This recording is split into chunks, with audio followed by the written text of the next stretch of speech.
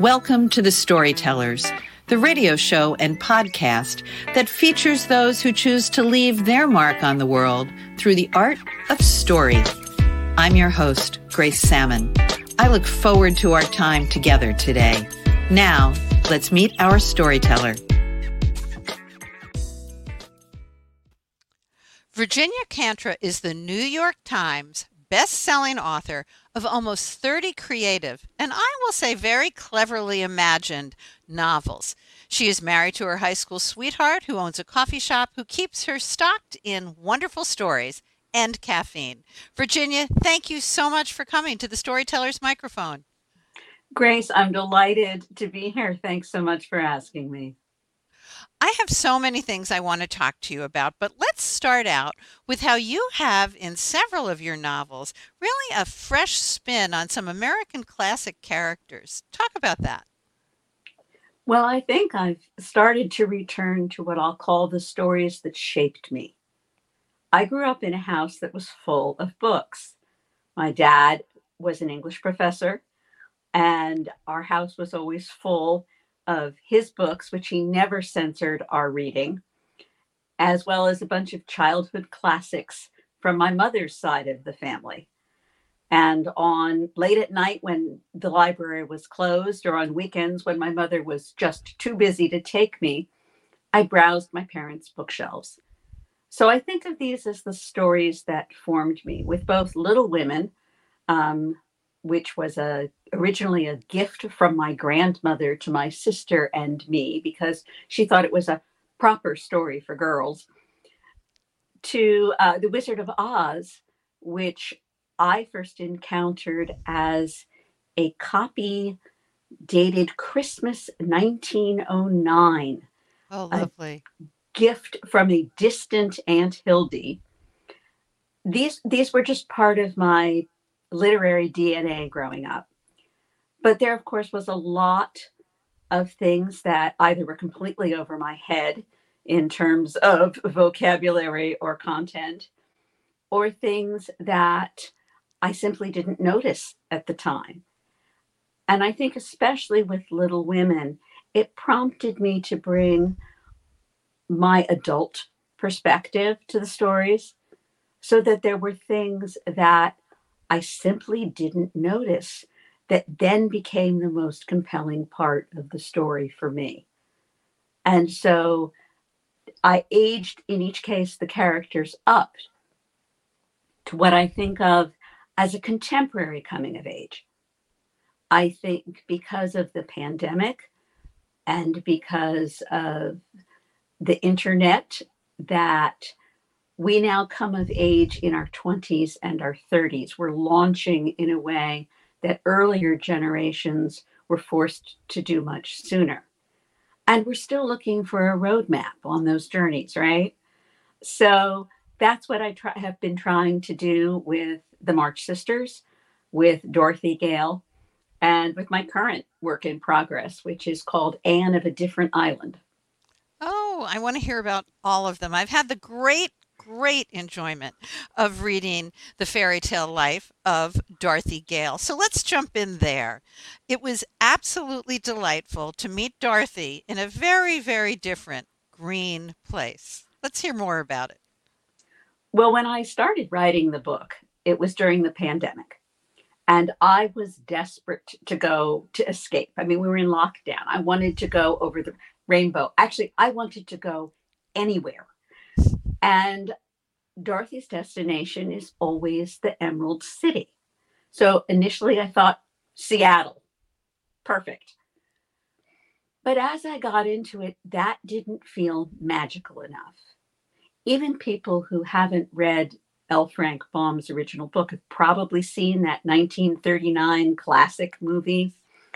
And there's a moment, this iconic movie moment, when the Aunt Em and Uncle Henry's farmhouse lands in Munchkin Land, and everything up to that point has been gray and in sepia tones.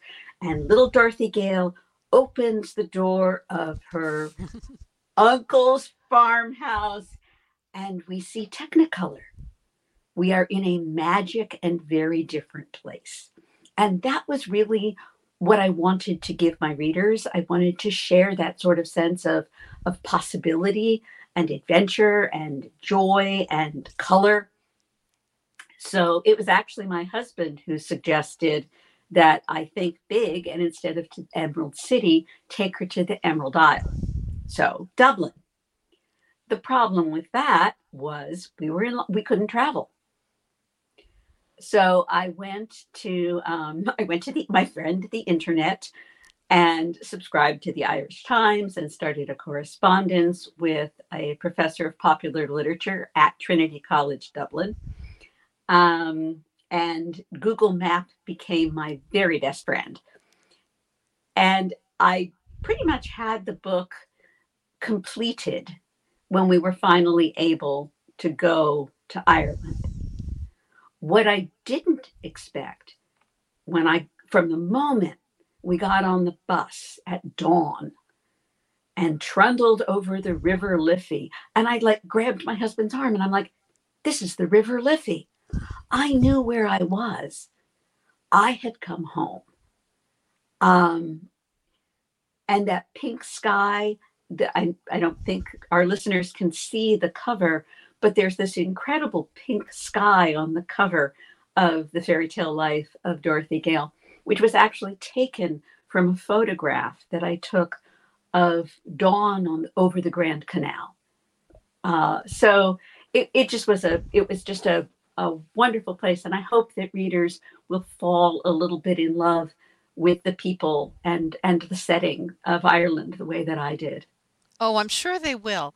So, in some ways, both in the March Sisters 2 books, I believe it is, and in this book, you're true to the story, but you take twists and turns. How do you decide that as creative author? I think it's always really important for me to stay true to the heart of the story, which in my case is what drives the characters.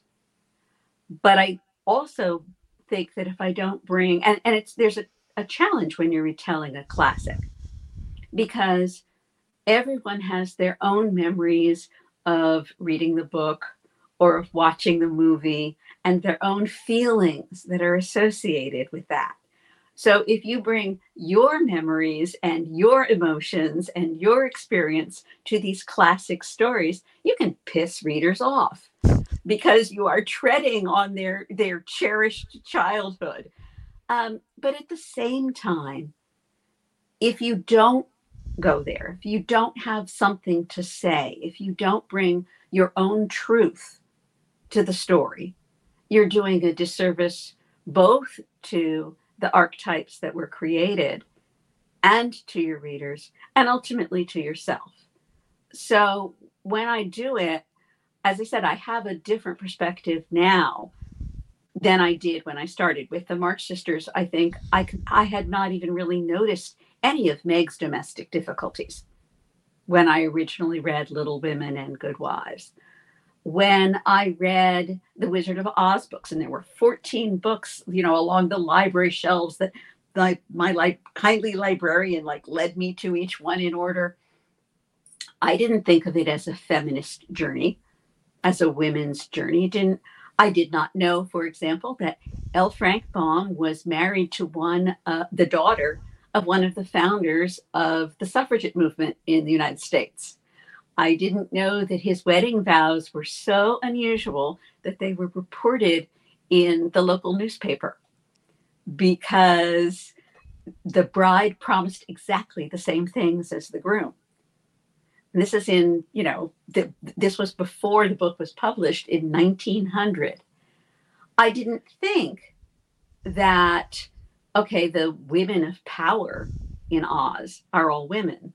The ultimate ruler, Ozma, was for a brief while a boy.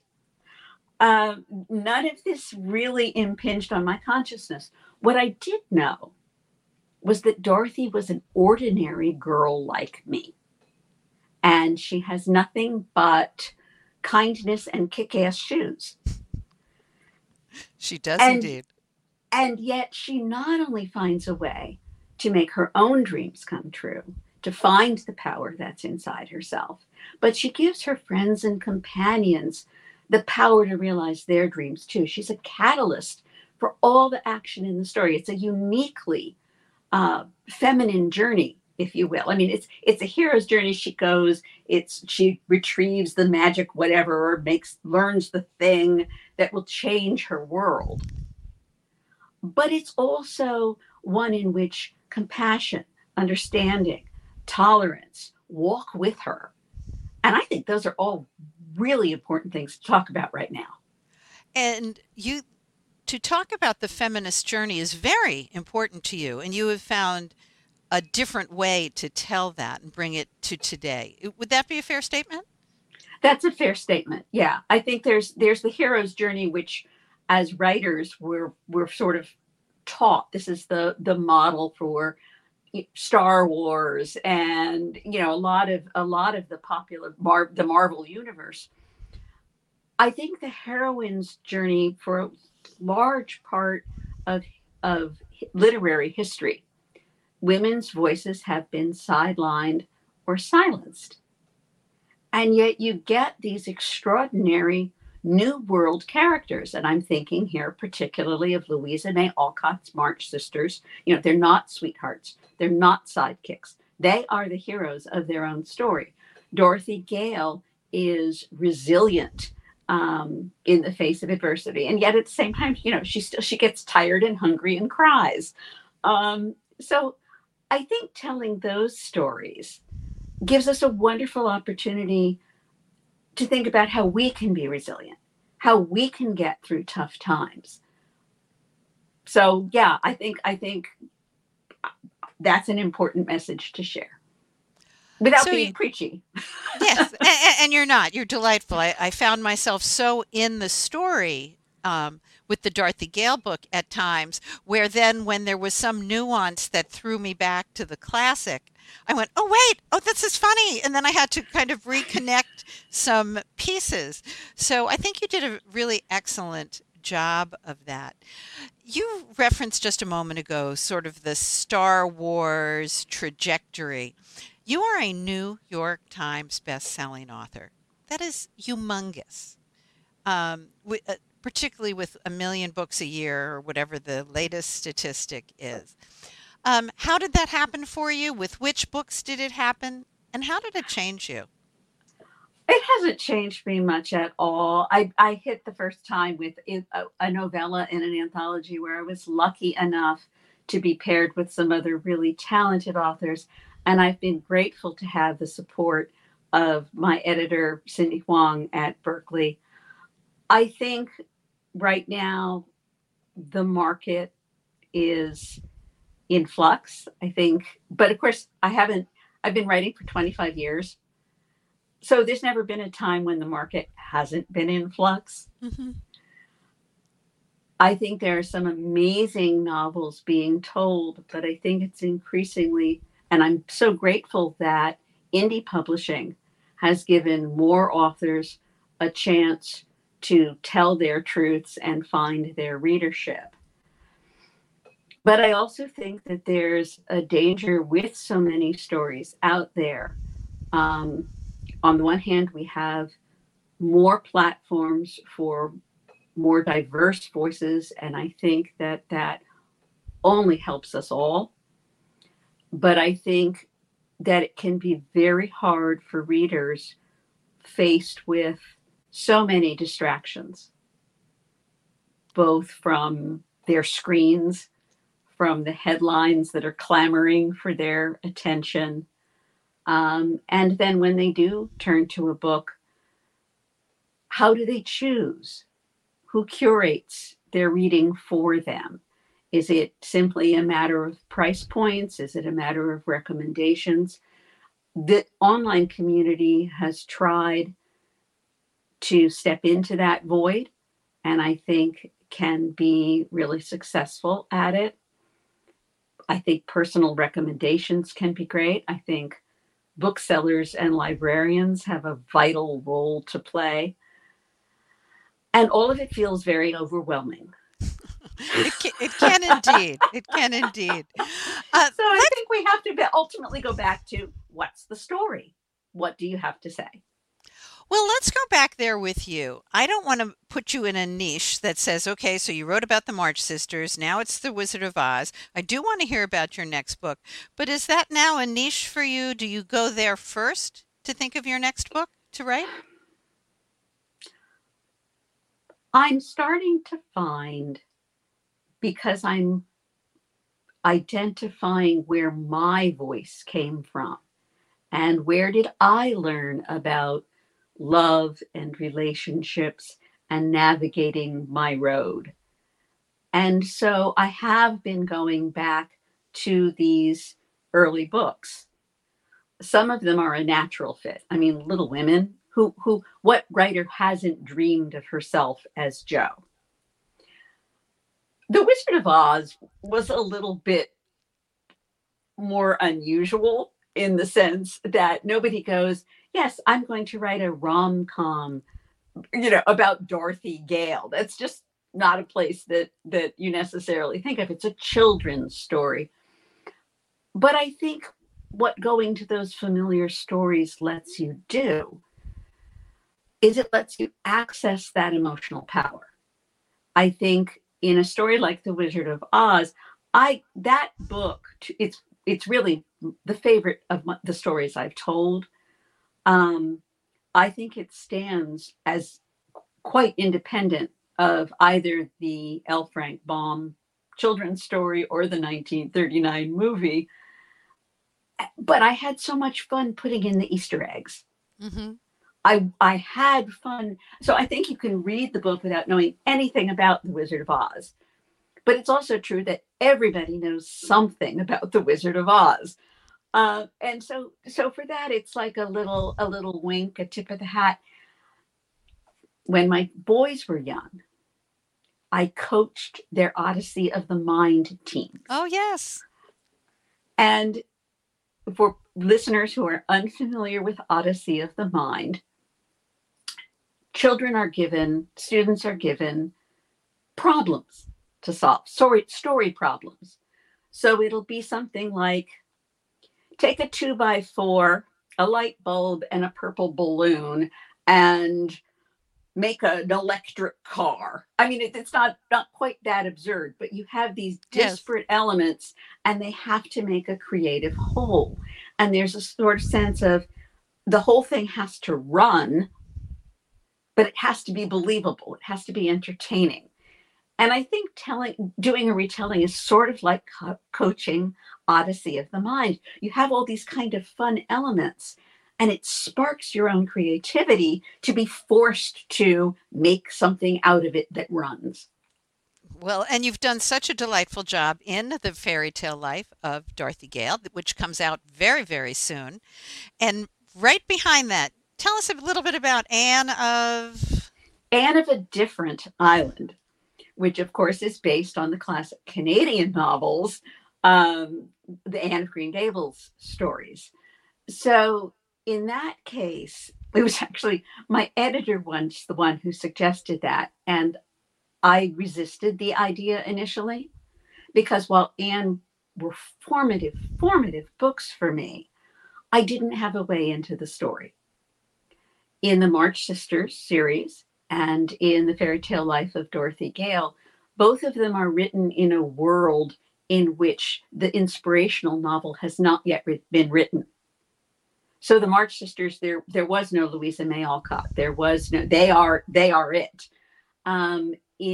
Without spoilers, in the Fairy Tale Life of Dorothy Gale, the Wizard of Oz, as L. Frank Baum wrote it, does not exist.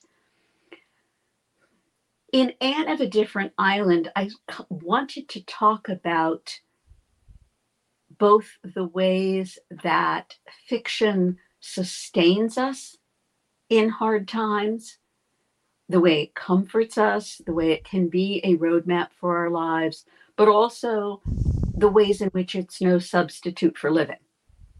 That ultimately we have to make our own choices and write our own stories. And so until I had that part of it figured out, I didn't have a book. But I did go back to my editor and say, okay, here's what I want to do. So my Anne is a teacher in Chicago who graduates live. Her graduation is live streamed during the pandemic. And she gets a teaching job initially remotely. Oh, my. And eventually is forced home to Mackinac Island, Michigan. Another island. I can't wait to read that book. I was a big fan of Anne with an E, the PBS series. You've done such a beautiful job. And I have to say, Virginia, that one of the things I love is that there is such a strong message in each of your novels. But again, it doesn't hit you over the head. It's just empowering and exciting. So I congratulate you along with all the New York Times bestselling types of people. And thanks for being with us here today on the Storyteller's Microphone. Grace, thank you so much for having me. It's been a blast chatting with you. I hope we have a chance to do it again. This has been a copyrighted episode of The Storytellers by Grace Salmon and Authors on the Air, Global Radio Network. That concludes this episode of The Storytellers. I'm so glad you could be part of the story today. I hope you share the stories, tell your own, and come back for another episode. Because when our stories are told, everything changes. I'm Grace Salmon.